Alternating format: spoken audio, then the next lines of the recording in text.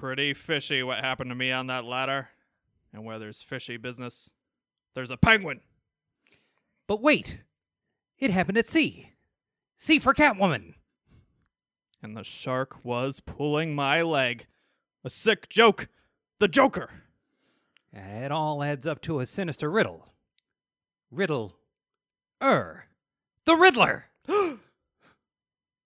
Great Scott.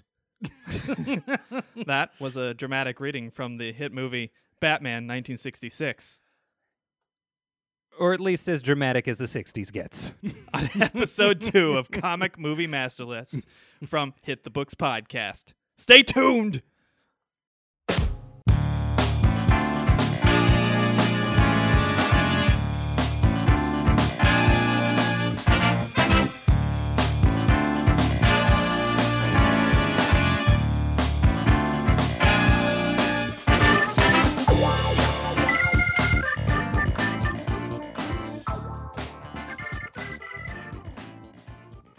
Hello and welcome to episode 2 of Comic Movie Master List from Hit the Books Podcast.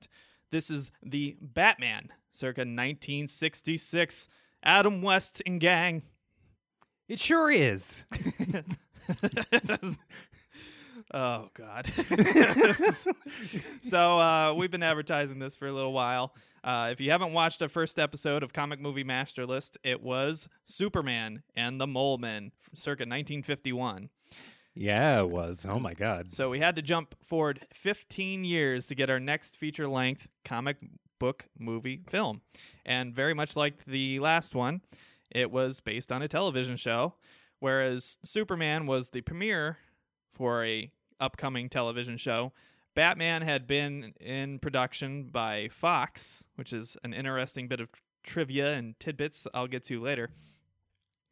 It had been produced for one season, and they decided to make a feature-length film featuring the cast in between season 1 and 2 to kind of get more hype for the show. It was very popular for what it was. A lot of satire, a lot of goofy over-the-top stuff. It was not meant to be taken seriously whatsoever. There's even like a introductory like text read that they put on like Brick to tell people, hey, this is all pure fantasy, and you know we're just trying to include everyone in this. Just come and watch this. We like this, and we think you will too. Yeah, so it was very over the top, very ridiculous, very nonsensical, almost Monty Python-like humor throughout the movie. Very silly, but also with some weird adult undertones sometimes. So we're also kind of weird. It seems the adult undertones are nearly inescapable. It's yes. The answer to that question is yes. Every time. So whereas Superman and the Mole Men was campy for sure, but it seemed to be a little bit more grounded in reality and was meant to be taken a little bit more seriously. During our review, I kind of talked about it as being a mediocre episode of Twilight Zone. Mediocre! And we're all about mediocre here. Oh, yeah. This movie is not meant to be taken seriously whatsoever. It's just so over the top, so ridiculous. If you go out, just YouTube the trailer for it. That alone will give you plenty to laugh about for probably an hour. Just because it's so silly and ridiculous. So yeah, we'll get into all this stuff. But first, let's give you a little bit of an introduction. Of course, I'm Chris Holcomb, and this is... Yeah, I'm Burt Ward. Or Emery Saunders. Yeah, Emery Saunders is gone for the day. Which is unfortunate because we're going to record another episode of the regular podcast after this. Oh, I'm sure he'll show up soon. Our 50th episode, by the way. Be sure to check that out as well. It's number 50. We are your weekly comic book podcast, and this happens to be our Comic Movie Master List series, where we're going through all of the feature-length films that meet our criteria and reviewing them for your pleasure and creating a overarching master list of all the movies, starting from the earliest, which for our standards is Superman and the Mole Men, 1951, and going forward. The next one is going to be Tales from the Crypt from, I believe, 1972. So, yeah, 1972, and then the one after that will be another horror one based on the same comic called Vault of Horror from 1973. So, we had two kind of campy superhero films for the first two, and then we're jumping right into some kind of scare stuff, which is from the UK. Very interesting. So, we always try to post the links for free feeds to watch these movies if we can. Obviously, if they're not available, we will suggest some outlets that you can go to support them. And of course, if you want to just spend the money and support them, by all means, please do. There's no reason why you shouldn't. But these are very old movies, so it's obviously hard to come by them for a lot of people. And if, you're pinching pennies, especially during the corona crisis right now, which we're trying to give you a little distraction from, maybe you need the free feed. And that's perfectly fine for these movies, especially because they're very old. They probably should be public domain at this point. So let's jump into Batman 1966. Once again, like I said, it's based on the television show starring Adam West and Burt Ward as Batman and Robin, the dynamic duo. And I can't do this with the mask on the whole time. My face is getting so sweaty. My mask is a little easier to handle. And the sheet is an actual queen-size bed sheet, whereas yours is God, yeah, you got an actual cape like a pro. Yeah, your thing, you're like trapping heat. I am Good sweating. God. God. And it's satin stuff too, so it's super hot. Oh my God. How did they do it? I don't know. Maybe that's why Adam West would not do the film unless he was Bruce Wayne most of the time. Could you please let me be Bruce Wayne? That Batman costume, it gets so itchy. So, of course, we got to start. Rest in peace, Adam West. Rest in peace, An Adam icon, West. both of Batman fame and Family Guy fame. Fun fact, Burt Ward actually showed up on a CW WB crossover episode just a few months ago with the Crisis on Infinite Earths. Which is awesome, because he never got enough respect. Never. Even though the man got to fight Bruce Lee on screen, he never got enough respect. Sure didn't. Poor guy was always Robin. Always. Okay. All respect aside, playing Robin is a really hard thing to live down. To be fair, that's true. Especially, there are a lot of iterations of Robin there. It's hard to live down being Burt Ward Robin. Yeah. So it's campy, over the top, fairy shoes Robin is very hard to play off. Booty shorts. Yeah. But speaking of booty, it was delightful. So that was quite the segue. This movie came out in 1966, as we suggested, after the first season of Batman 1966, starring, of course, Adam West, Burt Ward, directed by Leslie H. Martinson, and written by Lorenzo Semple Jr., and based, obviously, on Bob Kane, so he did get the credit on there. Unfortunately, Bill Finger did not get the credit, but, he's mostly the artist, so maybe you can let that go. But, again, this was in a controversial time for Bill Finger and his family, and they're trying to get rights and everything, and trying to make good. It's a long-standing issue. Yeah, so famous issue. There's a lot of good documentaries and stuff about it. I highly recommend you go check those out if you have the time. This movie is very strange for many reasons beyond just the plot and the dialogue and the characters themselves. This movie has a lot of weird things going on behind the scenes. So Adam West actually did not want to do the movie and would not do the film until the studio threatened to replace him in season 2 with somebody else. And then he gave in, but only on the condition that he got to play a significant part as Bruce Wayne and not as Batman. Now, I don't know if there's any record of why that is, but I would assume he probably just wanted FaceTime so he could be recognized outside of the mask. Yeah, that is a very common theme when it comes to playing any kind of masked hero. For some reason, these actors want to showcase their face completely uncovered as much as possible. Which is unfortunate because the coolest version of Batman is the one with the white eyes. Yeah. Nobody wants to see your eyes, dude. Which is why I wish they would find some nobody to play Batman instead of somebody who's established, because you don't need somebody to draw people to a Batman film. Just make it a new actor, like they did with Star Wars and everything else. Like, yeah, you can find someone cheap.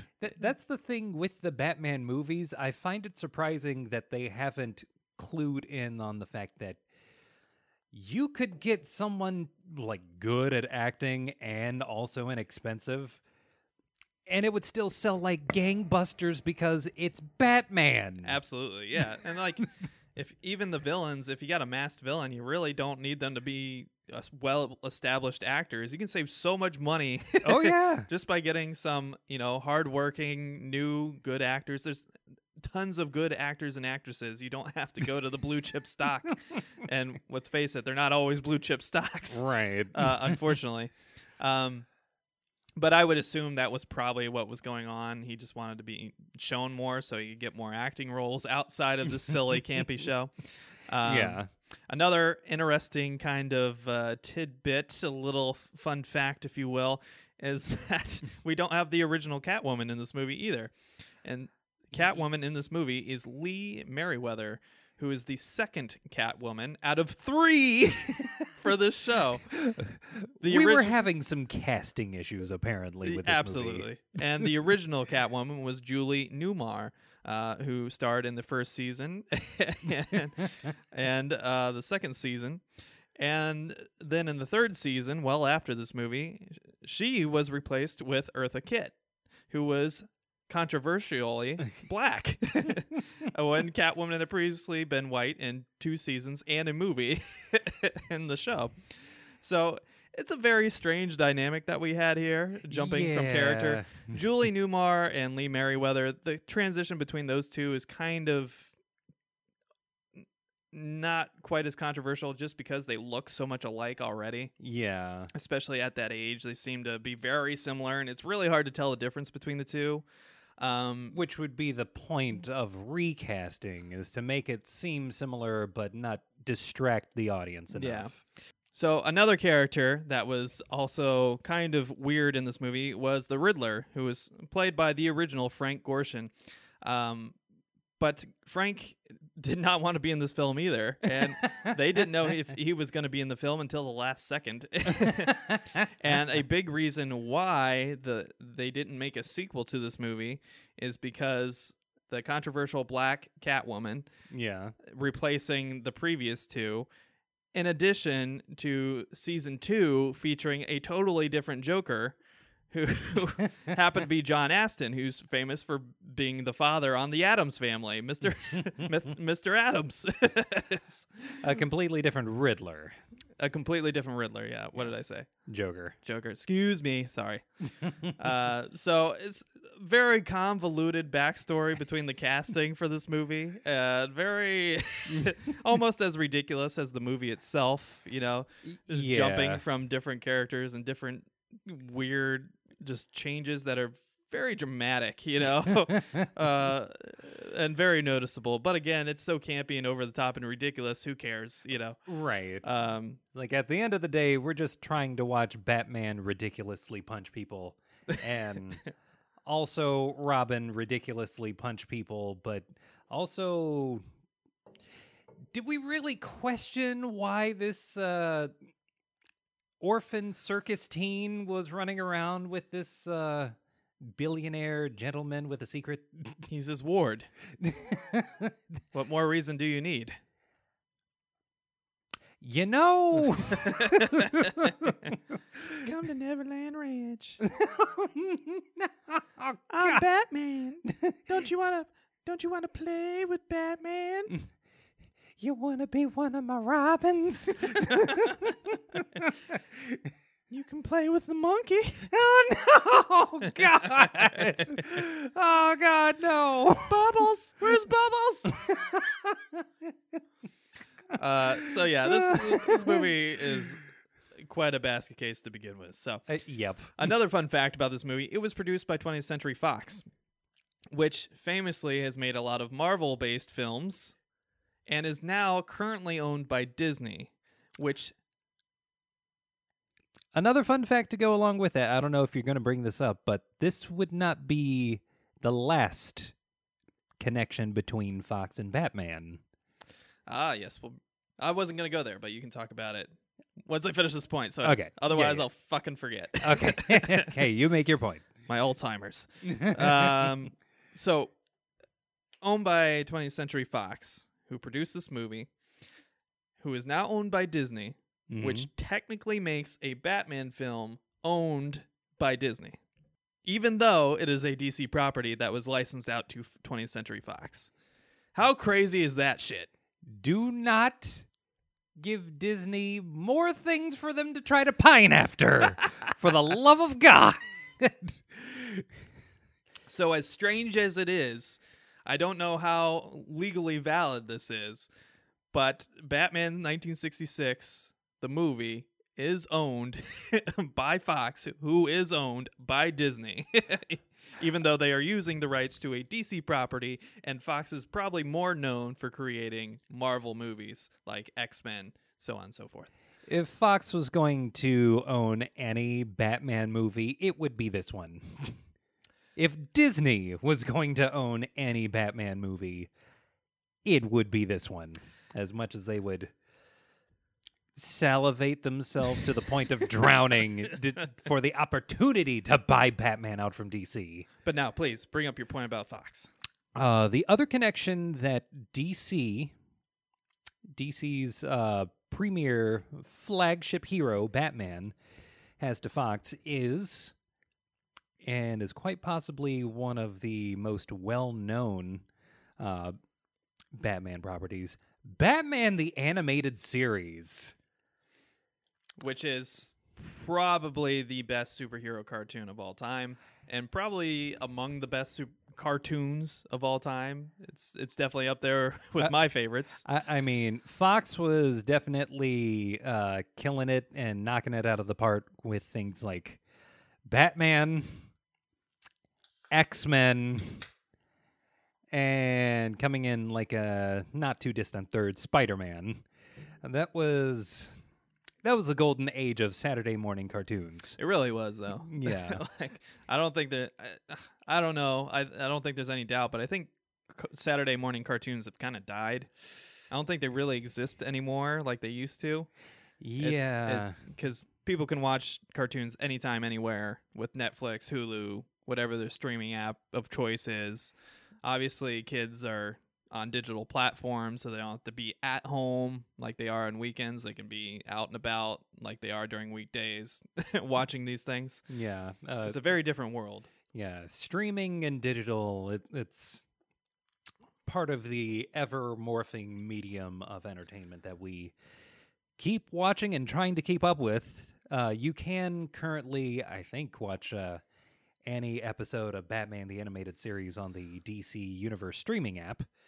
But, as mentioned before, there was a time when it, like many other Marvel properties, was under the banner of Fox Studios in animation. Yeah, so little tidbits of information there. So yeah, just a few fun facts for you. There's several more ridiculous trivia facts. For example, the movie was originally scheduled to premiere in Austin, Texas, which was compensation for the creation of the Bat Boat that is featured in the film, because the Bat Boat was created by Glastron, which is headquartered in Austin, Texas. And in exchange, they would premiere the film in Austin, Texas to make a big hubbubaloo there down in the South. And hullabaloo. Interesting. Have a good time. But unfortunately, on August 1st, 1966, the premiere had to be postponed because, famously, at the University of Texas, a former student and Marine climbed the observation deck of the clock tower and began shooting people on the campus. Oh, my God. And then eventually committed suicide. So clearly there's some controversy and some crisis going on, and they probably didn't want to be associated with that, but they did eventually premiere the film there, as promised. Some other fun facts: Cesar Romero is very famous as the Joker during this series. He's probably one of the only consistent characters besides Burt Ward and Adam West. He famously refused to shave his mustache, and so you can clearly see his mustache through the makeup through the entire movie, of course. And this was not only true of the movie, but also true of the show frequently. Oh, yeah. The man was really attached to his mustache. He really was. And we'll get to this, but I don't think he's a very good Joker. I mean, out of all of the people who have portrayed Joker, I mean, it's hard to do a worse job than Jared Leto, but, you know, raising the bar an inch off the ground is not a good standard make. The mustache being there, I don't think is nearly as big of a memorable thing as this man really accentuated the part of, you know, the clown prince of crime. It's like there are actors who portray the prince of crime thing, and then you have Cesar Romero, who's just a fucking clown. He's just a clown. I don't. This is just a hot take. I know it's not popular opinion, but I don't like him. I don't think he's very good at it. But that's just me. I'm sure most people disagree with me, and I would not be surprised. I mean, look. The Joker had, up until that point in the comic books, been known for just being a goofy bastard. Well, if you get rid of the original version of Joker, who was a homicidal maniac who was gassing people and Batman was shooting to death. Right. I'm talking about the version of Joker. You're talking about campy 50s. Late 40s Joker, I'm assuming. Yeah, I'm talking 50s, about 60s. There are comic books in which, thanks to the internet, we can now relive this as a meme. The Joker's boners was a thing. Boners back in this time, meaning mistake. If you look very closely on our banner page for our YouTube channel and our Patreon, you may just see a boner quote or two from the Joker of this era. I may or may not have included it in the collage of comic panels. Yeah, this is the kind of Joker that we got in this movie.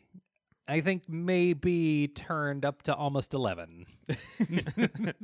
It's definitely turned up. But more on that later. So, without spoiling the movie, again, there's not a lot to spoil here. It's campy, over the top, silly, so you can enjoy this commentary without actually watching it. But we highly recommend you watch it so you can enjoy the discussion. But without any major spoilers or anything, what are you giving it on a grade scale? As someone who I'm a big fan, specifically just because of how humorous this movie is. I kind of want to give it an 8 or a B+. That's very generous. I am giving it a B+ for entertainment factor alone. Wow. It is. This movie can manage to entertain me in ways that quite a few modern comic book properties still fail to this day. Like, in terms of this being something that accurately reflects the heroes and the villains and, you know, what it was like to read comic books, I'd say it was accurate for its time. It's definitely not anything close to, like, modern Batman. And, you know, in the 60s, that, people didn't want that. People, we were all about camp. We were all about fun. We were all about making things sexy, 60s style. Nice. And, yeah, this movie succeeds. So I am going to give it a D. The reason I have to give it a D, despite how iconically goofy it is because I can't do this for an hour and a half. If it was a 20-minute episode, sure. I mean, I'd be right on board with you. This is like 3 episodes. It is so much to take and so much to swallow and digest when you're watching this movie. I wanted to blow my brains out by the end. I was just so done with it. Oh my God, that ending though. However,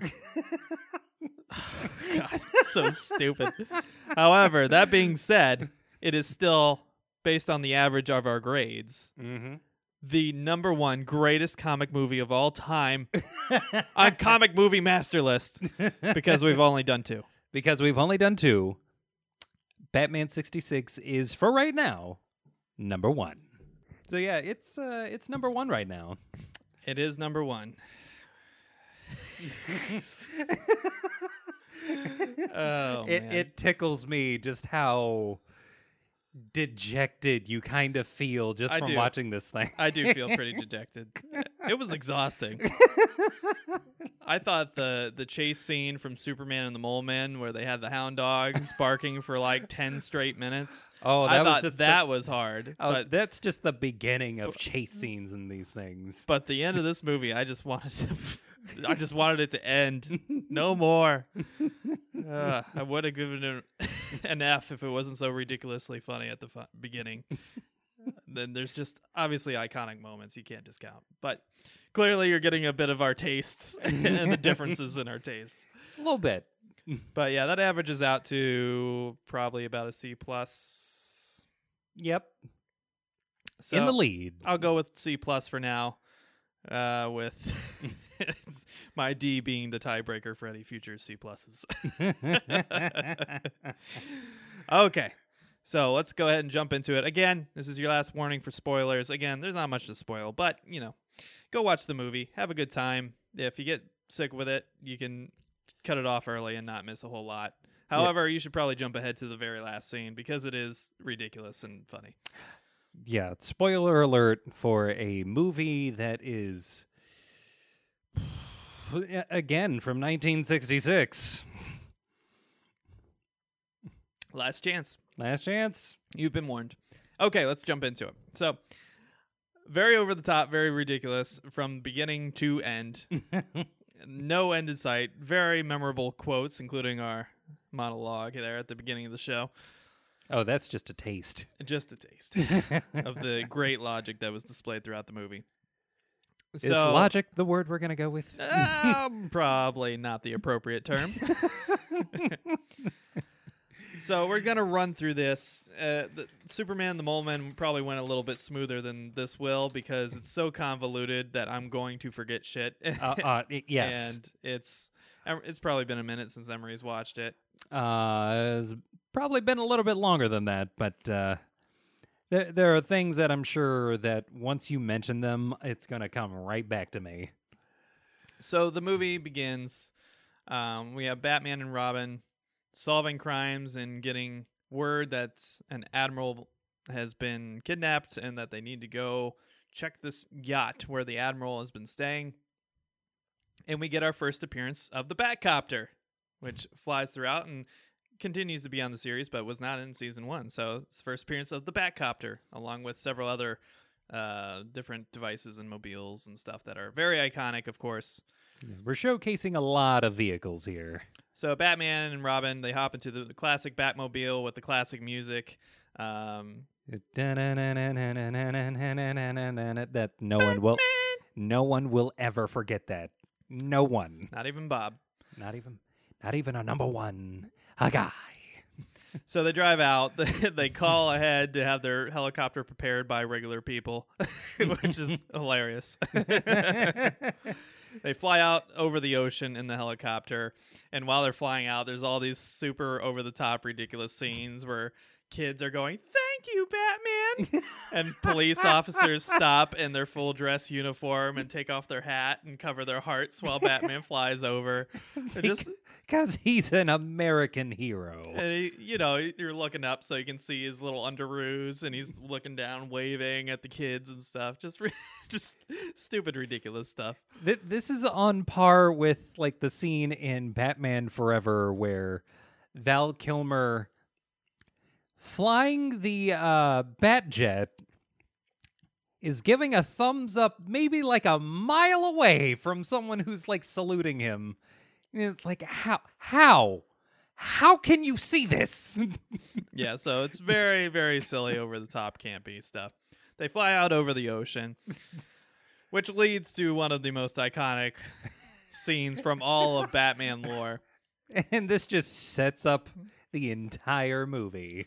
So apparently there's a buoy that Penguin has put out there that projects a big illusion of a yacht that is moving at high speed. Oh my god. Batman drops the bat ladder, which is clearly labeled Bat Ladder at the very bottom. Yes, lots of product placement here. And begins to climb down it while his child ward steers the helicopter. I'll hold it, Batman. As he's climbing down and getting lower, he begins to realize that he's becoming way too close to the ocean surface and that something's wrong. And he starts yelling at Robin to pull up, because there's no boat here. It's an illusion. And at that moment, a shark bites Batman's leg and hangs on. And it makes these ridiculous, like, basketball bouncing sounds, pong, pong, as he's punching this prop shark and dangling on the end of this rope. And some poor stuntman had to recreate these scenes while Adam West was in front of some kind of, rolling tape or something. Oh, yeah. Dramatically trying to punch this prop shark. And then he shouts up to Robin, "Throw me the shark repellent." And they cut to a scene where they have several different animal repellents, including barracuda and whale repellent.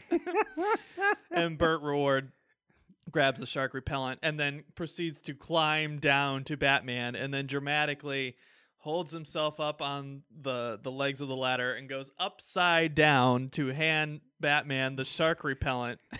And then because Robin's an acrobat, guys. It's clearly this is very slow and clumsy acrobat.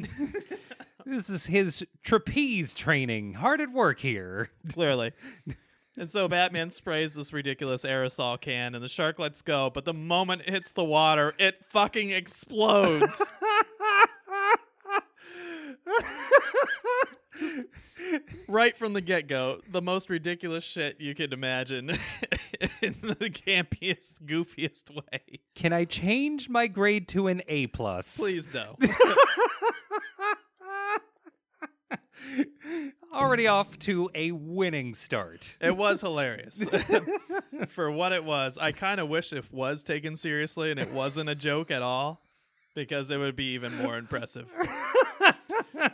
So fast forward, we get to the scene where we had our monologue there.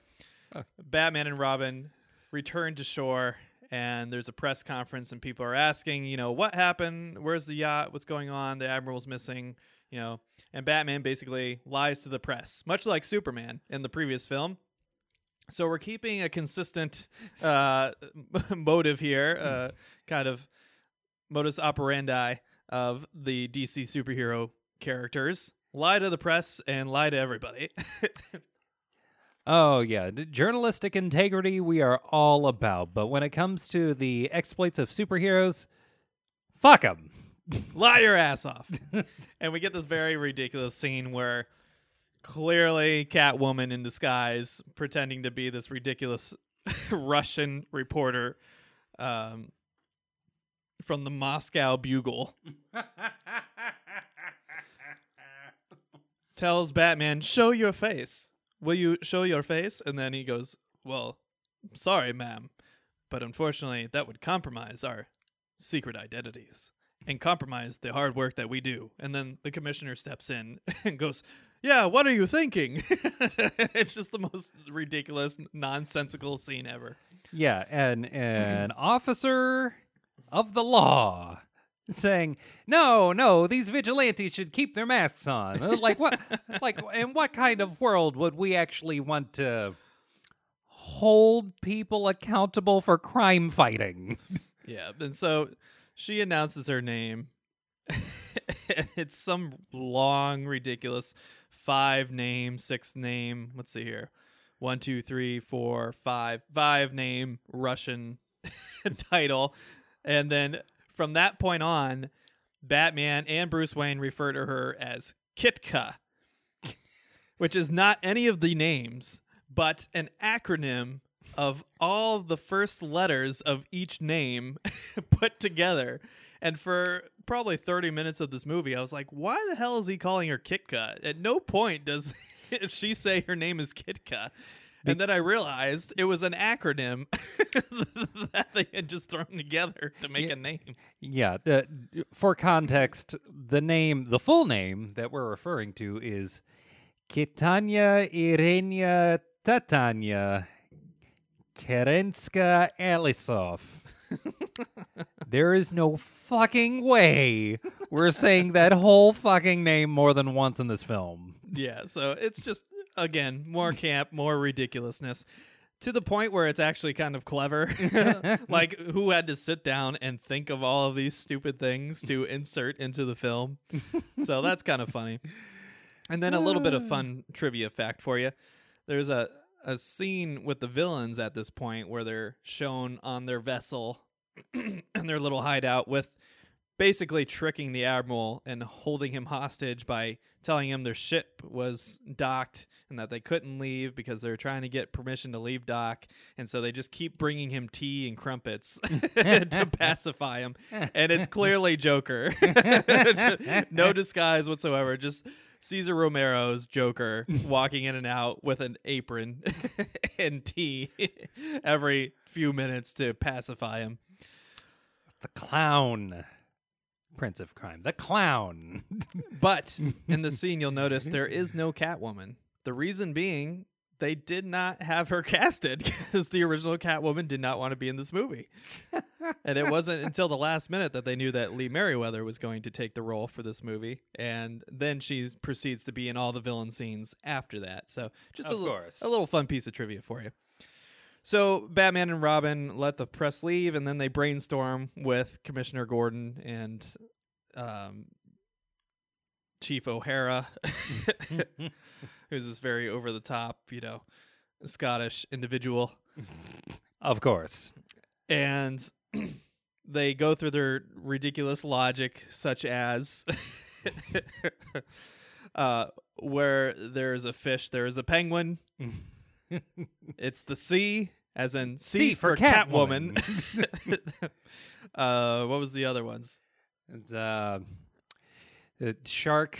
The shark was pulling my leg. A joke. The sinister joke. The Joker. And then this all adds up to a sinister riddle. The Riddler. Riddler. Just ridiculous logic here. Which leads to them doing more investigative work, of course. I wasn't trying to look for connections to Batman Forever, but in terms of leaps of logic, man, it's up there. You wouldn't understand, Emery. You're not a master detective. And look, I'm just saying. It's like, what are these letters? M-R-E. Mr. E. A mystery. What's another word for mystery? An enigma. Mr. E-nigma. Edward Nigma. Brilliant. And this is where we discover that the villains have a pre-nuclear sub, which means it's a diesel sub. Ooh. Again, kind of calling back to the Cold War era. And the things that were very present in the Superman and the Mole Man in 1951 are still very present in 1966 with the goofy, over-the-top, campy Batman series. So they have this pre-nuclear submarine, and they're launching these missiles out of it so that the Riddler can spell messages in the sky and send riddles that are clues to their next plot and plan. You'll never get to the bottom of these, Batman. What does Batman do? He's a detective. Ah, fuck. And again, it's the same type of leaps in logic that they solve these riddles almost immediately. And have to go on the search because they know that the Admiral is kidnapped somewhere and they need to stop these villains. They assert, because there's 4 of them, that they're seeking world domination. If it was one, maybe it was just a robbery or a crime. If it was 2, maybe just Gotham. If it was 3, maybe just the country. But with 4, it's the world. So, again, ridiculous leaps in logic. You're going to take over the world, Batman. Wee. And so we have this whole subplot that unfolds where the villains decide that they need to capture a millionaire in order to lure Batman into their sinister trap so they can get rid of Batman so that they can attack the world headquarters and basically kidnap all of these world leaders that are meeting for a conference and take over the world by holding them hostage. So their plan is to have the Russian press woman, who is secretly Catwoman, very obviously so, because she meows after everything. It's like a tick. And God, so ridiculous. And they hatch this plot where they're going to kidnap Bruce Wayne by having her introduce herself to Bruce Wayne at Wayne Manor, and then Bruce Wayne invites her on a date. They go on a date, and this leads to a very weird, uncomfortable moment where there's kind of weird sexual undertones between Adam West's character and Catwoman. And Burt Ward and Alfred are following closely behind, watching everything and feeling very uncomfortable with what's being said and what's going on. I have to make sure he doesn't do it. Alfred, what are we going to do? And the reason being because they figured out Riddler's riddle in the sky and asserted that they were going to kidnap Bruce Wayne at some point. But of course, Bruce Wayne can't deduct that it's Catwoman despite her constant meowing. Oh, I'm sure women do that all the time, right? Catwoman has this ridiculous Morse code radio transmitter where she's sending messages in Morse code to the other villains during the date. It's just so over the top. And we get to a point where finally they're up in the apartment building kind of having a little intimate moment, and Burt Ward says, "No, this is wrong. We can't watch this." And Alfred's like, "Are you sure?" Again, very weird, dirty sexual undertones there. And finally, Robin goes, "No, it's not right," and he shuts it off, even though they're supposed to be watching for a kidnapping. And this is when the villains break in and have this ridiculous punch-out fight with Bruce Wayne. Adam West jumping from place to place, trying to throw these guys around and punch them all. And eventually they overpower him by just jumping on him. Literally just piling onto him. Bold strategy. And they kidnap him. And they fly away on rocket umbrellas. Which, fun trivia for you. The rocket umbrellas that are huge, unfolded, or not folded, but collapsed umbrellas, just long folded umbrellas, like witches' brooms, but umbrellas. Yeah. That they're riding through the sky individually with an unconscious Bruce Wayne on the back. Meanwhile, Burt Ward turns on the camera and sees that, oh, clearly something's happened. All the furniture's destroyed, and they go, "Oh, shucks, golly gee, blah, blah, blah," you know, the campy stuff. Because they've lost Bruce and they don't know what happened. Clearly he's been abducted during this intimate moment while they're flying away on these giant rocket umbrellas, which were originally supposed to be, here's the trivia for you, backpacks. But for some reason, it was cheaper to make giant rocket umbrellas that you could ride than it was to make a rocket backpack for each character. I'm trying to remember at what point the movie From Russia with Love came out, considering that also featured a backpack jetpack thing. Because I would have assumed that having that and just making it look like they're flying would have been cheaper than constructing rocket umbrellas. Yeah, it's ridiculous. And just looking like they're going, whee! And again, because this plot is so convoluted and ridiculous, I forgot a scene.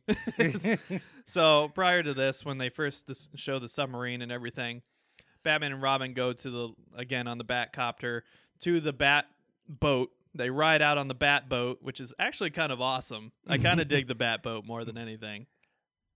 They ride out on the Bat boat, and check out the buoy to investigate. And then Penguin activates a magnet on it, which makes their belts attach to it, and they can't break free. And then they start loading torpedoes slowly and shooting them one by one at them. And oh my God. Instead of just taking the belts off and leaving like a normal person, they decide they can't break free because they can't take off their belts. And they do some bullshit science by reversing the polarity of the radio waves and sending anti-field gravity towards the missile so it'll explode prematurely. And sure enough, they make it explode prematurely. On the first one, and then the second one, and then the third one, the battery's dead. I can't stop it, Robin. And then it blows up, and they make it suggested that Batman and Robin have met their end. And then it cuts to a scene where they're driving away, and the villains are upset because somehow they got away. And then he explains that a passing porpoise saved our lives by selflessly throwing itself in front of that torpedo. Thanks, Aquaman. I just couldn't. I couldn't skip that because, PETA, if you're watching, Batman murdered a porpoise.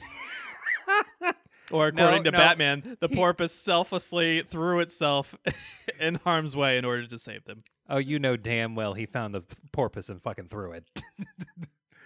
It's just, again, just ridiculous. And then the submarine itself is also ridiculous. It's a penguin, but it has, instead of like propellers, it has flapping paddles, which are penguin feet that drive the submarine. And then Batman does some investigative work where it's obviously satire of the U.S. military defense, where they call an admiral and they go, "Admiral, have you noticed any pre-nuclear subs that have been released to market recently?" He goes, "Why, yes, Batman. We recently sold one to an Enigma." And I don't know if it was Enigma, but it was something really obvious. It was either the Enigma or the Joker or something real obvious, like Joker or something like that. Something silly and campy. And he goes, "Great Scott, Batman, you don't think that something nefarious has happened with our sub?" And then Batman explains. It's almost like Batman called you or something. And then Batman very sarcastically goes, "No, why would I think that, Admiral? Why would Batman be calling you about a pre-nuclear sub?" And then hangs up the phone again, making the Admiral out to being a complete, idiot. And then the Commodore, who is kidnapped currently, is also a complete idiot. So clearly, there's not a lot of respect shown. There's a whole lot of big brains in this operation.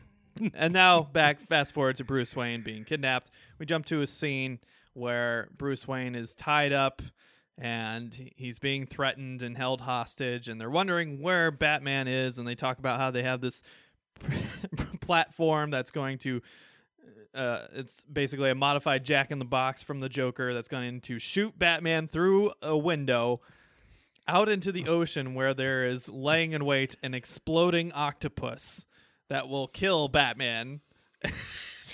Surely this exploding octopus will do it. And they're going to lure him in by having him come to rescue Batman.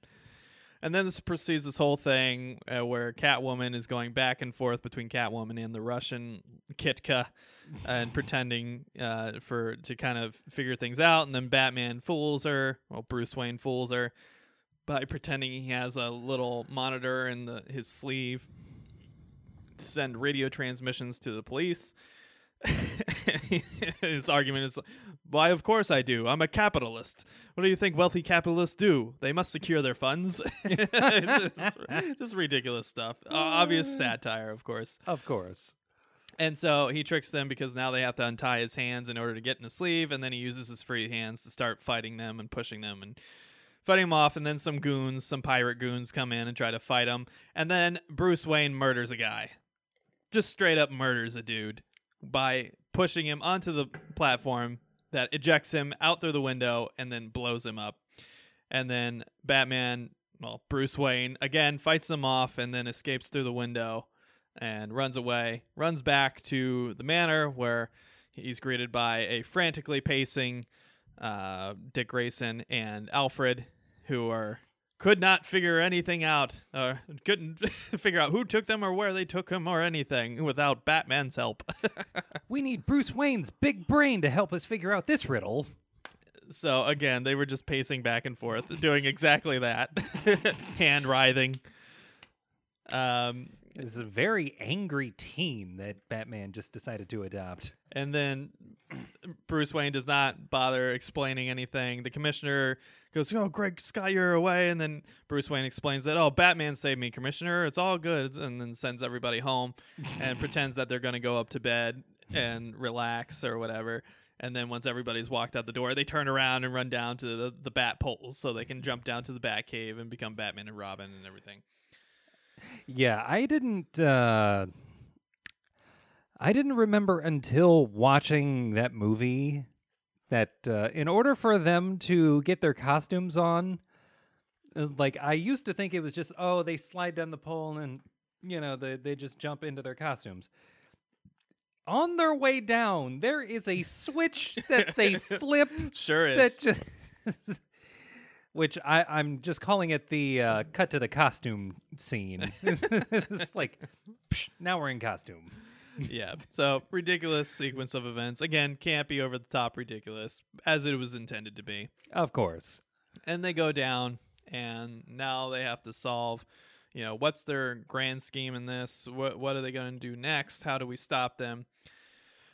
And again, it's very convoluted. I don't remember every little detail because at this point the movie had been like an hour long and I was just kind of done with it. But I kept watching because we got to do this. It's for our fans, all 10 of you. We love you. By the way, we have a Patreon. If you want to submit to Patreon and help us out, we'd very much appreciate it. Patreon.com/hitthebooks.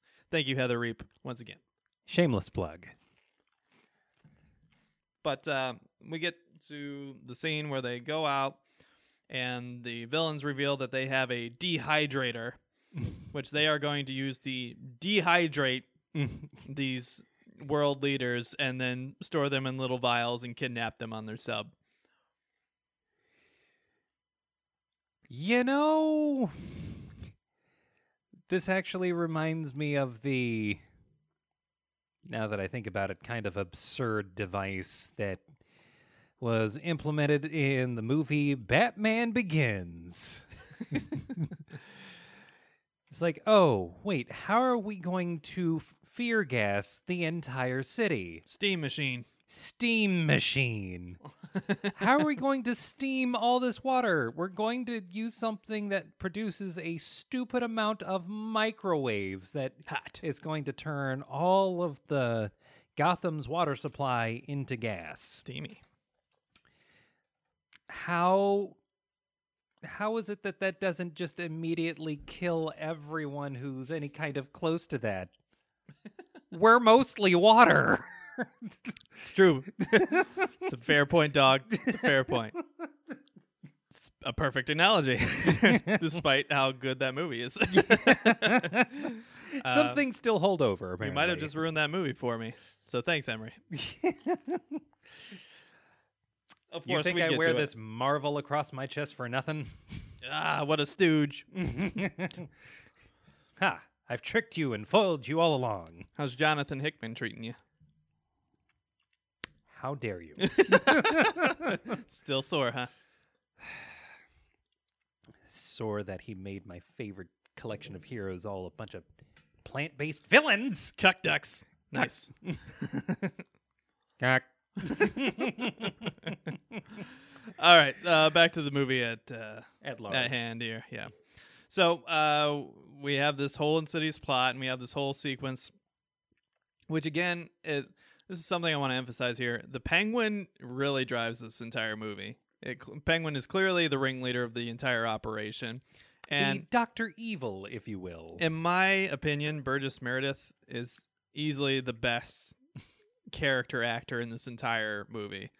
Easily. Oh my God. I mean, Lee Merriweather does a pretty good job, and then obviously the others are iconic for their roles. But I really think that Burgess Meredith really goes all in, and he does a great job of it.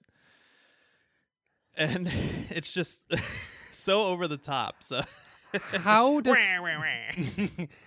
how does a vaguely bird-themed gangster manage to outact the Riddler, the Joker, and Catwoman? Yeah, it's impressive. And he has some great kind of lines and improv parts, which happens in the scene. Again, another fun trivia fact that I learned while doing research on this movie. So in this scene, they're testing the dehydrator ahead of time on their goons. Yeah. And they literally are called guinea pigs 1 through 5. Oh, my God. And he calls them this. in, and they have GP, number 1, number 2, number 3, so on and so forth, for guinea pig. Yeah. And then he uses the dehydrator on each and every one of them because they're going to test this plan out by having the Penguin pretend to be the Admiral or the Commodore, and who is kidnapped currently, and then have Batman take him back to the Batcave, and then he's going to rehydrate all of his goons, and then they're going to ambush Batman and Robin in the Batcave with the rehydrated goons. Because when it comes to goons, you can just add water. It's not like turning you to dust won't immediately kill you. It's just like extras.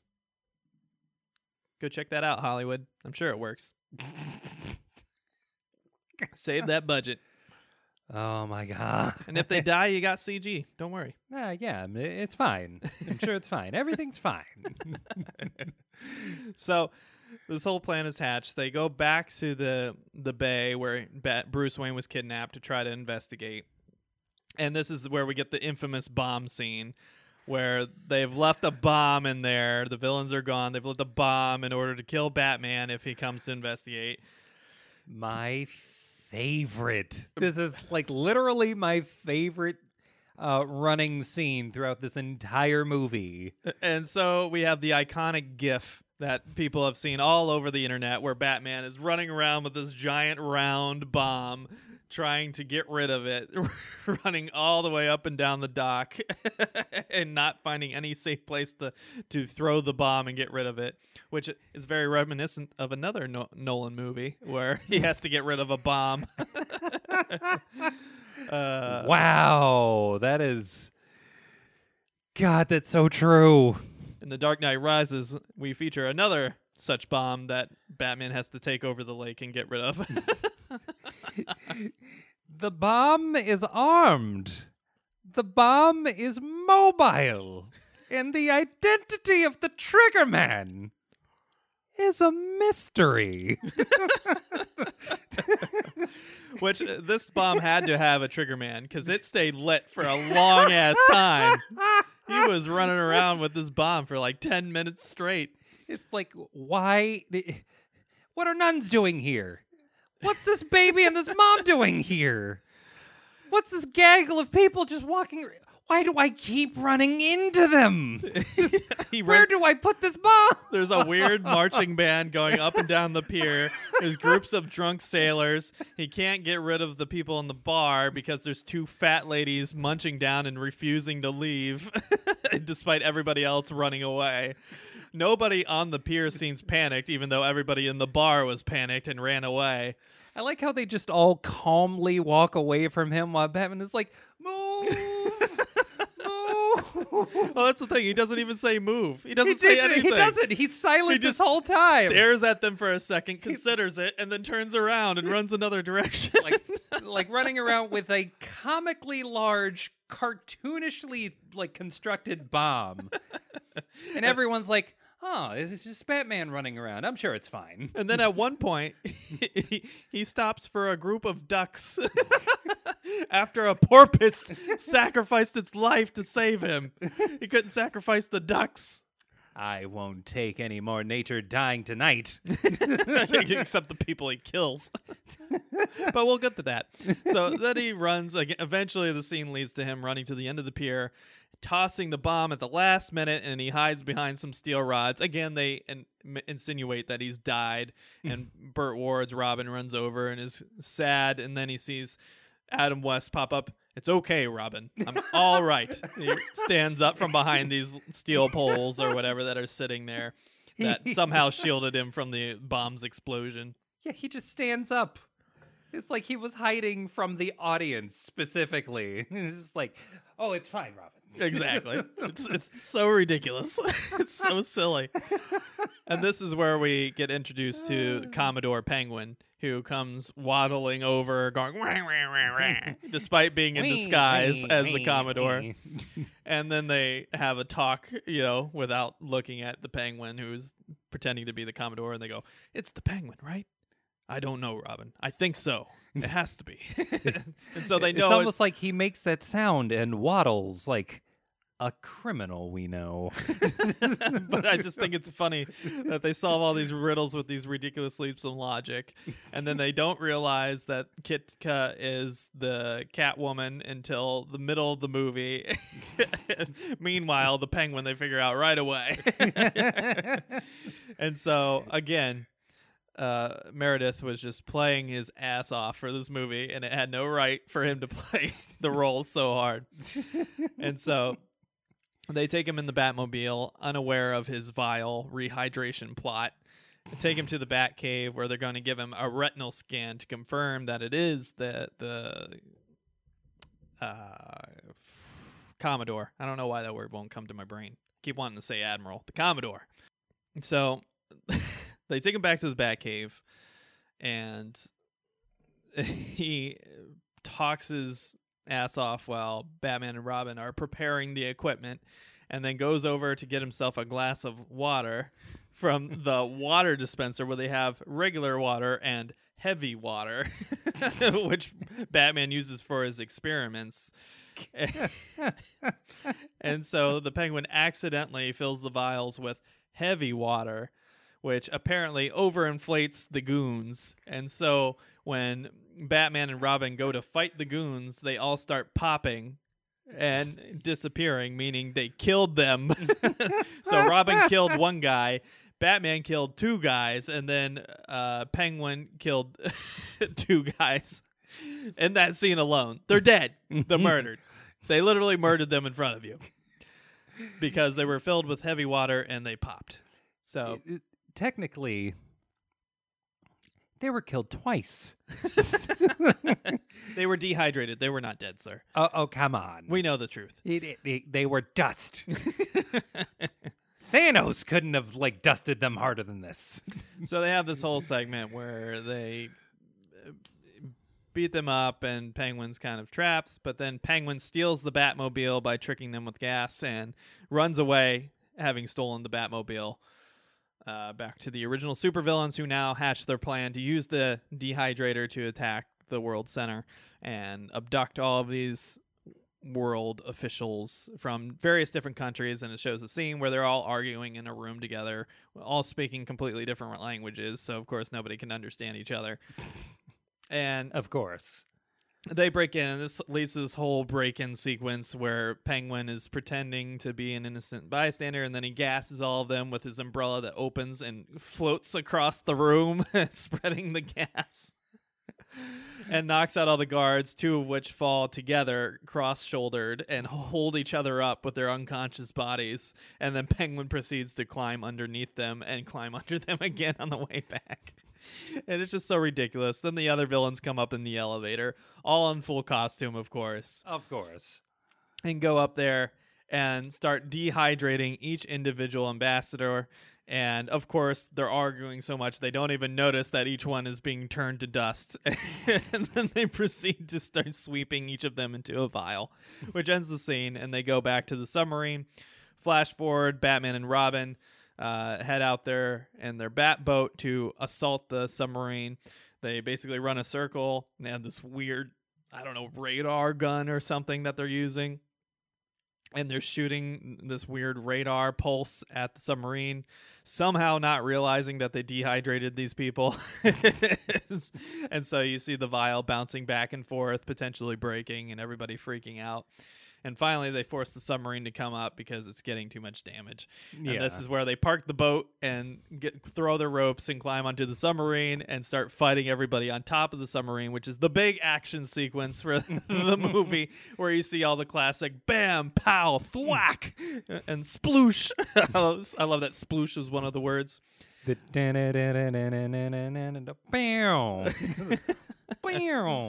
So you have your sweet action scenes where everybody's fighting, and they both get pushed off by Catwoman at one point, and then they climb back on and continue the fight. It's just all the ridiculousness you can imagine. All of it. Finally, the fight's concluded on the top, but Catwoman flees down the hatch, and they follow her down. Catwoman trips and is hurt, and that's when her mask comes off, and Batman figures out that it's Kitka, and his heart is broken. How could you? And they have this super zoomed in intense scene where Robin's trying to console Batman, and not Bruce, obviously. And Batman's in near tears, talking about how his heart can be broken and why would Batman's heart be broken? It's just this long, silly scene. And then Robin puts her in bat cuffs, and they go over it and they see the vials and they figure out, oh, these must be in the ambassadors. They must be in these vials. And that's when the Commodore seemingly drunkenly stumbles out and reveals himself to Batman and everything, and then trips, just like Catwoman did, onto the vial, smashing the vials, and then proceeds to sneeze on the powder and blows all the dust of all the ambassadors into a million little bits.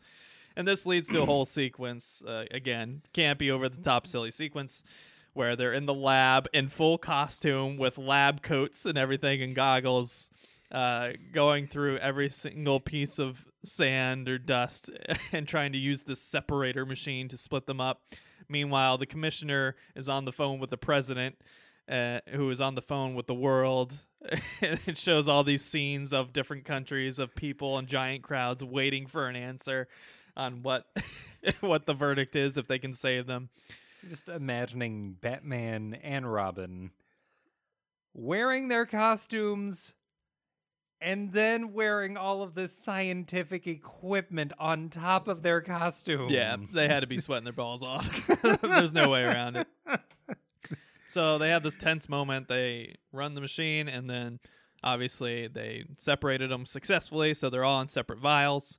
They announce it to the commissioner, who then announces it to the press, who then announces it to the president, who then announces it to the world, and they show these scenes of all these different countries celebrating and cheering and going nuts because they successfully saved these ambassadors. Yeah, Batman and Robin did it! Yeah! And then they have this kind of funny scene where Robin talks about, well, they have so much trouble working together. Maybe we could reshuffle a molecule or two to fix this and change it. And Adam West thinks about it for a second and goes, no, Robin, we shouldn't mess with what nature intended.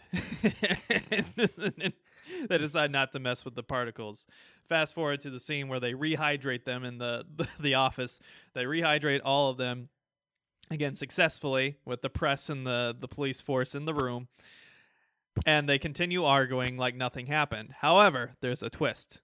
Each ambassador is speaking a different language than their home country. So clearly something unintentionally got mixed. But now that's a bit of an oopsie. And then Robin says, maybe this isn't such a bad thing. Now they can finally understand each other. And then I don't remember the exact line, but Adam West Batman says something along the lines, well, a mistake that may have humbled the world.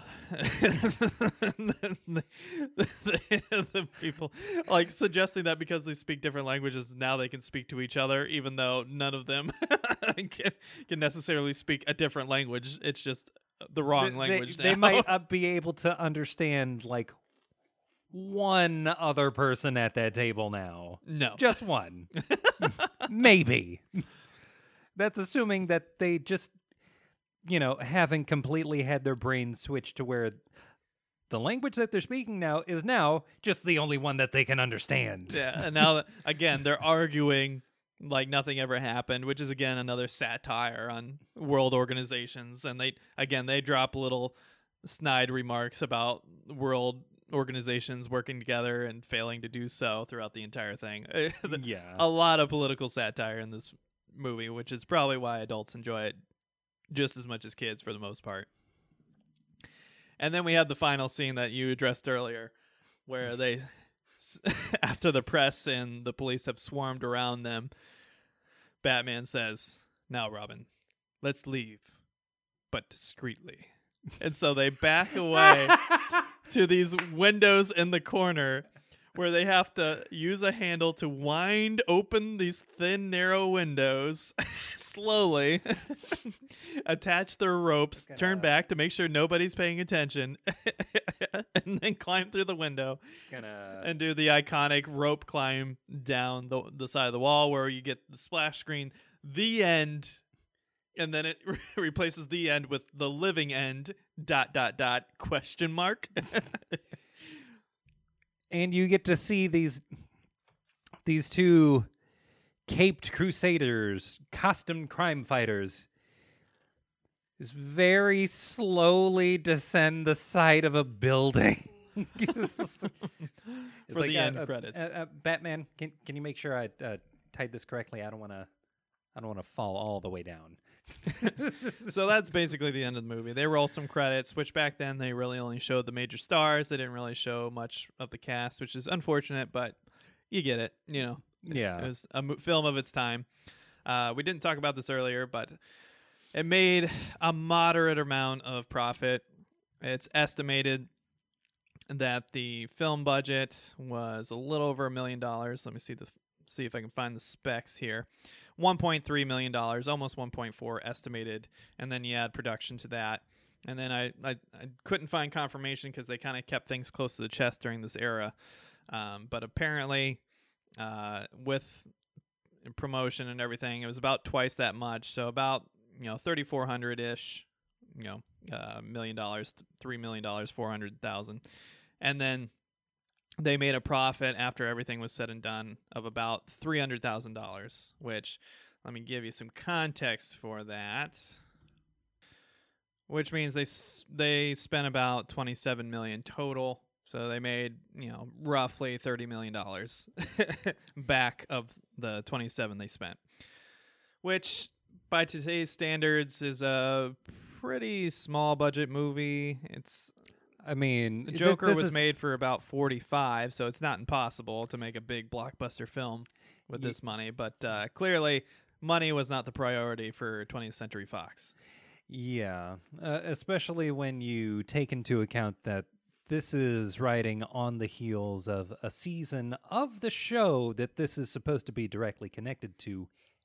And, well, the production was basically 3 episodes tied together. Yeah.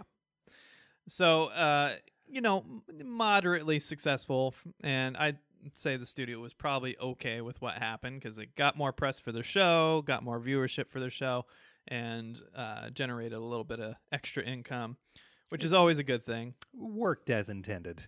And, $3 million is $3 million. So I don't think anybody's going to complain about making that much profit. No. Anywhere. No. But just an interesting piece of information there. A few other things I did want to mention. This was the last role in a film, not necessarily for TV, because obviously it continued on TV, but in a film for Alan Napier, who played Alfred. He did not die until 1988, but he did not star in any other films after this. So, wow, something to note there. Even though he was, portrayed Alfred very well, especially in this campy universe. And then the other person who died quickly after this movie, he died in 1967, so less than a year later, at age 75, was the actor who portrayed the Commodore, who is Reginald Denny. So I thought that might be nice to note in there. A man who lived a good long life, was from the UK, born in 1891. And that, when you're watching that movie, you're watching a man who was born in 1891 and a man that was born in 1903. So two men that certainly were old in the movie, but it's amazing you can get that context and say, damn, it's like he's born in the 1800s and I'm watching these people in movies. Yeah. It's kind of crazy if you really think about it from today's perspective. So very interesting, very cool little tidbits. A lot of trivia around this movie. A lot of cult classic, iconic moments and dialogue. We talked about the bomb running. That's been a famous GIF on the internet for probably 20 years now. Oh, yeah.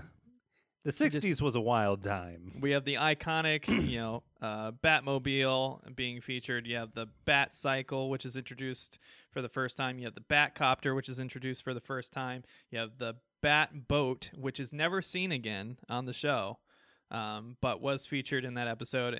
It gets a cameo, I think, in the first episode of the second season, but it never gets shown again, which is, again, another fun little trivia tidbit for you. But just because it was so expensive to film, they had to take a whole film crew out on the ocean and actually film it running around in water. So kind of interesting little tidbits. You get all of these new gadgets. You get all of these new vehicles, which I'm sure they marketed for toys and stuff for kids. Wouldn't be surprised. You have new actors and actresses leading, iconic roles. And then you have people doing their iconic roles for the last time, at least for a season, like the Riddler. One thing that really stuck out to me during this film is that I'm not really a big fan of Cesar Romero's Joker, even in the context of being campy and silly. Personally, I actually think that this version of the Riddler, again portrayed by Frank Gorshin, I think he is a better Joker than the Joker is in terms of how he behaves and how he acts and how he maniacally laughs after every plan and plot. I feel like Cesar Romero just did not want to be there, which is kind of featured by the fact that he has this painted over mustache because he refused to shave his mustache for the film role. How he doesn't really have a real plot point in the film. He's just kind of along for the ride. He's there because he's the Joker, and Batman always has to have the Joker around for some reason. And it's funny because the Riddler obviously is sending clues to Batman and hatching plots to try to kill him. The Penguin is kind of the gang leader of the entire group and obviously is supplying all the funds and the financing and everything. Catwoman is obviously leading the kind of field work and, spying on Batman and tricking Bruce Wayne so they can kidnap him, and obviously doing her typical thing throughout the entire thing. So everybody else has a major role to play, whereas Joker's just kind of there. He's just kind of the guy who follows the orders, which is weird. You don't think of Joker as the guy following the orders of all of the other villains. Right. You think of Joker disobeying them and doing whatever the fuck he wants because he has a better idea anyway. And again, you do bring up a fair point. This is just one of the kind of many reasons why this version of Joker annoys me, because he's, they call him the Clown Prince of Crime, but he's not really royal in any sense of the word because he's taking orders from literally everybody else. He's not really doing anything other than being the Commodore's bitch boy and serving him tea.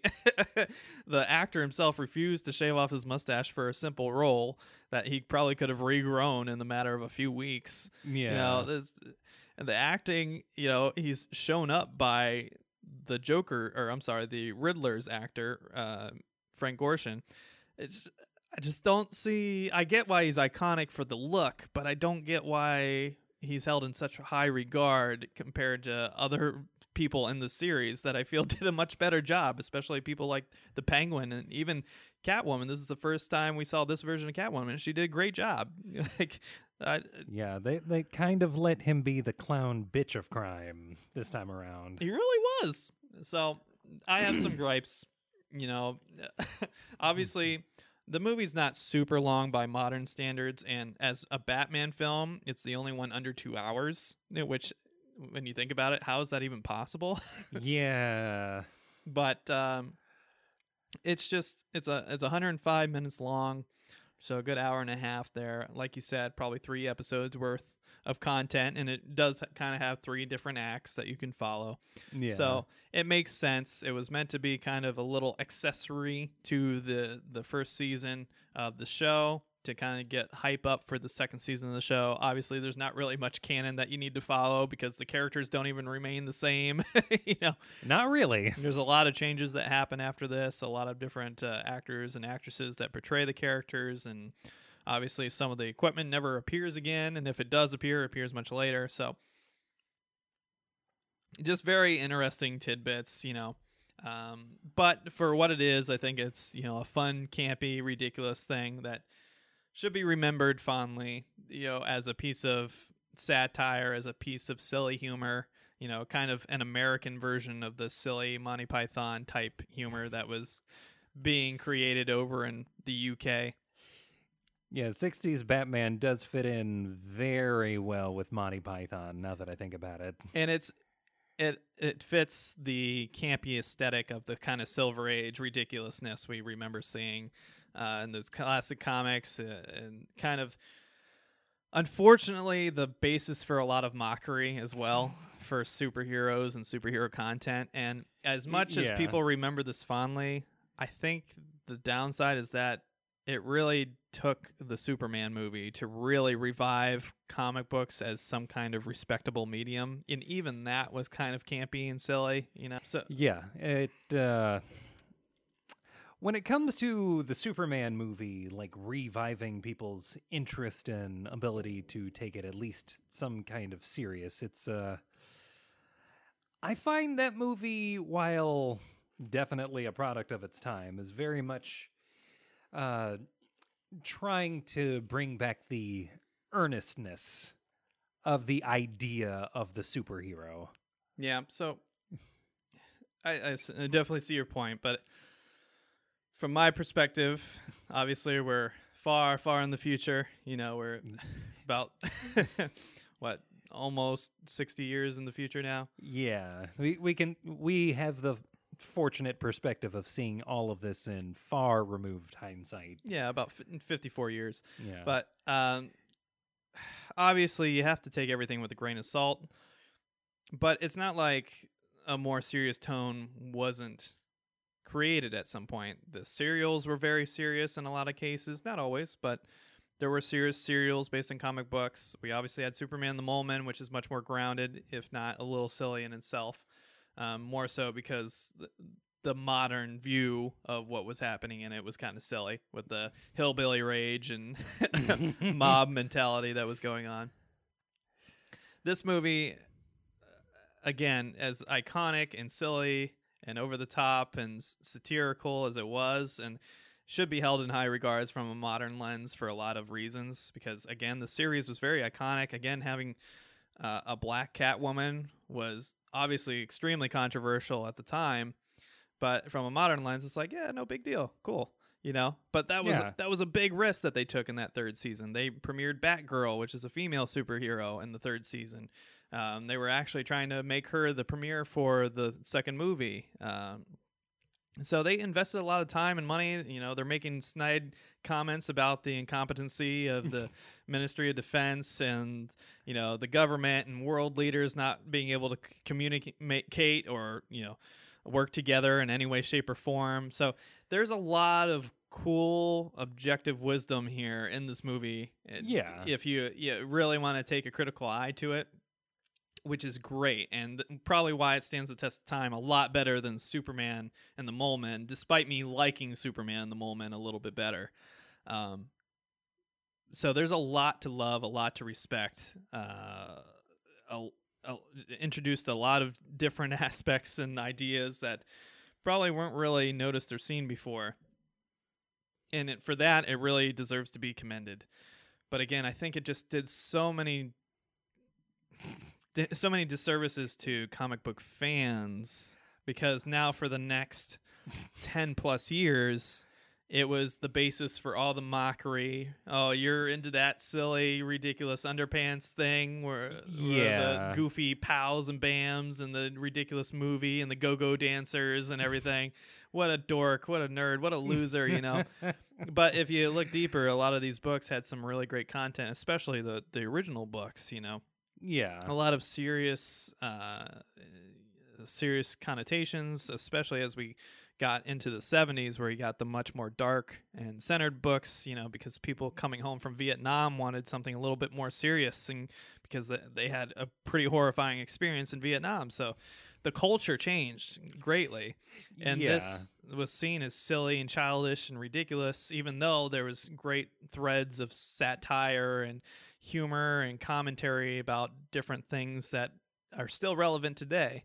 So unfortunately, I feel like it probably did more disservice to the comic book community and fans of comic books that really took kind of the revolution of the Marvel books, kind of having more grounded human stories in the 70s with Stan Lee and those creators, and kind of pushing the narrative forward in the late 60s, early 70s and so forth, and the culture changing around Vietnam. It really took a lot to get to Superman, the movie.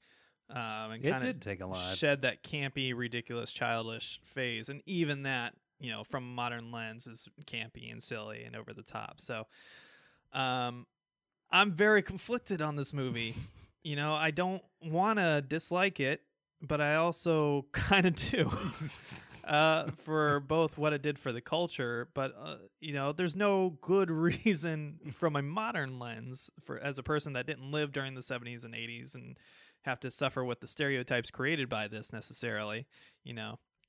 Obviously we grew up both of us primarily before the Marvel phase really kicked off, before the Nolanverse really kicked off and gave some respectability to these movies. I mean, we're basically teenagers when X-Men and stuff like that came out and started to ground comic book movies a little bit more. But, movies like this and the movies by Joel Schumacher, really, really hurt the community and really gave a bad visage to pop culture for comic book fans and nerdom, and whether they could enjoy the media in peace, more or less. Now it's not a big deal. Everybody likes superheroes and comic books media, whether it's a show or a movie or the comic book itself or an animated series, whatever the case is, So there was a lot of recovery that had to be done, both through the animated series, whether it's Batman the animated series, which is much more serious, the X-Men animated series, which is much more serious, Spider-Man the animated series.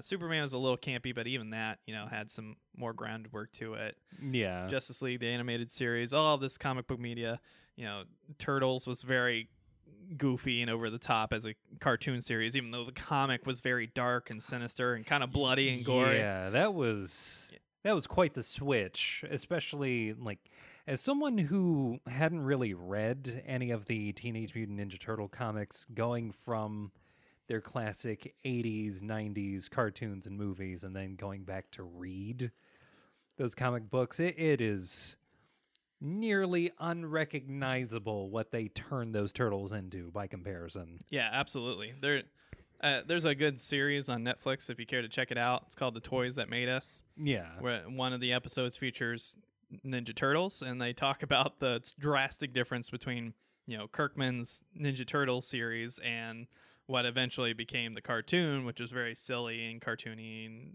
clearly for children. Right. Even though we have fond memories of it and everything. Yeah, trying to drive toy sales, essentially. Whereas stuff like X-Men, Spider-Man, Batman the Animated Series, that stuff challenged me as a kid, Challenged you, I'm sure. Oh, yeah. And even today can challenge you quite a bit, even though it is, at its core, a cartoon series that was targeted primarily at, children and teenagers. But there was a lot of context and thought put into these series, whereas prior to that, it was all kind of surrounded by this campy aspect. And, maybe Batman 1989 has a lot to do with that as well, with the portrayal there, which is still kind of campy and over the top, of course. Yeah. Tim Burton really knows how to, ride the line between full-on, damn near Edward Scissorhands style camp and going straight into the dark and weird. So, just personally, I know you think of it very fondly, and I totally understand why. I'm not saying that you're wrong in any way, shape, or form. I'm probably in the minority here for this opinion, but I'm just very conflicted, and I struggled to give it the credit I know that it's due. So for me, it's very conflicted. How do you feel about it? When it comes to Batman 66, I think the thing that always kind of grounds me in just a general sense of joy in watching this movie is actually the opening set of scrawled texts along the bricks, letting the audience know exactly what they're in for, who they're trying to reach, and the open admission that this is just pure escapism and we're doing this because we think it's fun. Yeah, it's very self-aware. Yeah. Yeah. I think it is that immediate self-awareness that when it comes to watching this movie, while I can recognize the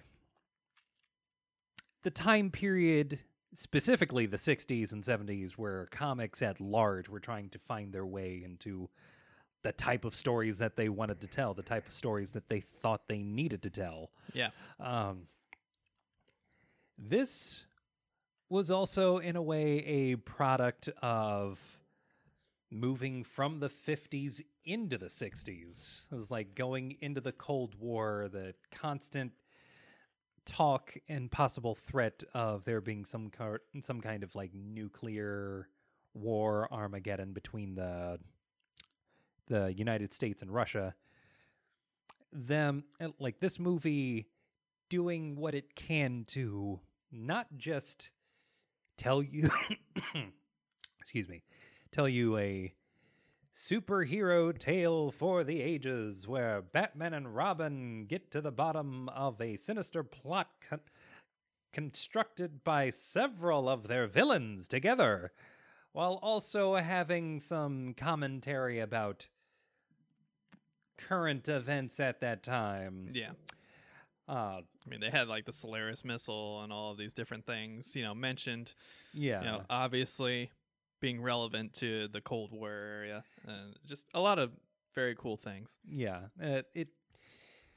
I love this movie for its nearly labyrinthine, just open stride into trying to be lighthearted and fun and campy and satirical and poignant and weirdly sexual. Definitely weirdly sexual at times. And also like very kind of like commercial in its attempt to like, oh, look at all of these things that Batman has. Look at these vehicles and all of the things that they can do. All the Bat gadgets. And then their attempt to try to make, at least towards the end, try to make Batman like very human, very relatable. It's like, oh, why would Batman have a broken heart? Come with us, Robin. What they're doing is probably the most important work any group of leaders has ever done in their entire life. But let's leave discreetly. It's so ridiculous. It's ridiculous in how serious, at least on the surface, these characters were taking the situations that they were placed in, while at the same time being so fucking aware of itself that I love this movie so much.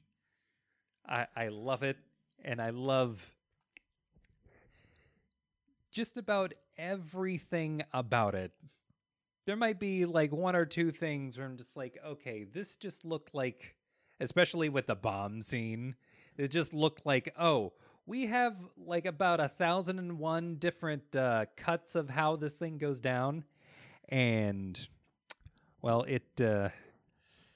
I'm not sure how much of this we want to leave on the cutting room floor. You want us to use all of it? You want to? I mean, he runs into these people like several times. It's like there's no way. There's even a shot where you can see the film crew in the reflection of the window. I noticed that when I was watching. I was like, that's the film crew. Yeah, there's only so much you can do with making Batman the focus in a shot. Yeah. So. But yeah, this is... I love how much of a time capsule this movie is. But also its ability to kind of stand on its own and also become so beloved that, I mean, any movie that can still make memes in the current day, I mean, that's a win for me. There's a little bit of pop culture relevance here. A little bit. Even though it's, 54 years old. So that's always impressive. When you can stay relevant that long, that's always a win. So on that note, I think we'll go ahead and wrap up this episode of Comic Movie Master List from Hit the Books Podcast. Number 1. I can't believe it's number 1.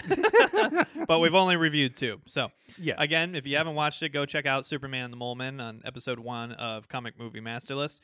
And then, obviously, if you want to, rewatch this episode. Yeah. Give it a like, a share, subscribe, hit the bell for notifications. All of that stuff really helps us out. You can watch it on YouTube. You can listen on Stitcher, iTunes, Podbean, Spotify. We're on all of the major streaming services. We're not on SoundCloud. Sorry, I'm not going to do it. So feel free to check us out on any of those. Of course, we have a Patreon, patreon.com/hitthebooks. We know money is really tight right now. We have no expectation for anybody to submit money to help us keep the show running. But if you would, we have grown significantly with our sets, with our mic quality, with our editing quality. Everything has been able to be sustained thanks to generous donations, both past and present, which are very much appreciated. Once again, thank you to Heather Reet for being a current executive producer of the show. So you do get that shout out as required by the Patreon tier that you subscribe to. So thank you very much. We love you. Thanks for your support. And of course, thanks for all the support from former subscribers to our Patreon. Feel free to subscribe on there and help us out if you are able. Of course, it's a time of crisis. Do not put yourself out or inconvenience yourself or your family because you want to support us.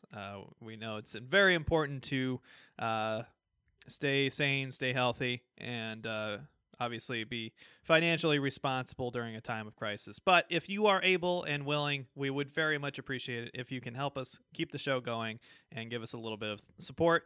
If not, giving us a thumbs up or a subscribe really, really helps us out even more. So please do so if you haven't already. Also, tell your friends. Please do. If you have any fellow comic book nerds and friends and family that you think would have a good time watching the show, whether it's the podcast, whether it's the Comic Movie Master List, whether it's the Hit the Mats channel for wrestling, which may or may not be making a return in the near future. We'll see. It's going to have a whole new organization if it does. And then obviously we have several instructional videos and plenty more content coming. So be sure to check that out if you so choose. It is on there for you, free of charge. Please enjoy it. We put a lot of work into it, and we'd love for you to enjoy it with us. And, of course, check out every week's episode of Hit the Books Podcast, which premieres usually on Wednesday or Thursday if we're able. Sometimes time crunches happen, like during the coronavirus, but usually we get it out there within a decent amount of time. So, I think that is everything, old chum. Now, I think it's time that we leave these men to their work and leave discreetly through the window. I'm just gonna take a second to open it. Oh, almost there.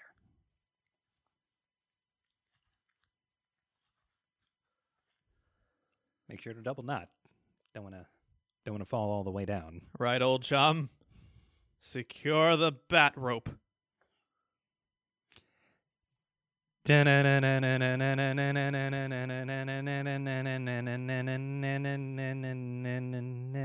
gonna be a while before we get down, isn't it? I also like how when they climb on a single rope, it's always nut to butt. And on that note, we bid you adieu. Thank you for watching and listening. We really love and appreciate you. See you next time on Hit the Books Podcast and Comic Movie Master List. Oh, before we go, real quick. The next movie, I know I mentioned it earlier, just to remind you, is Tales from the Crypt, circa 1972, based on the EC Comics title of the same name. Tales from the Crypt, check it out. It's coming. Tell your friends. Very soon. Very soon, old chum.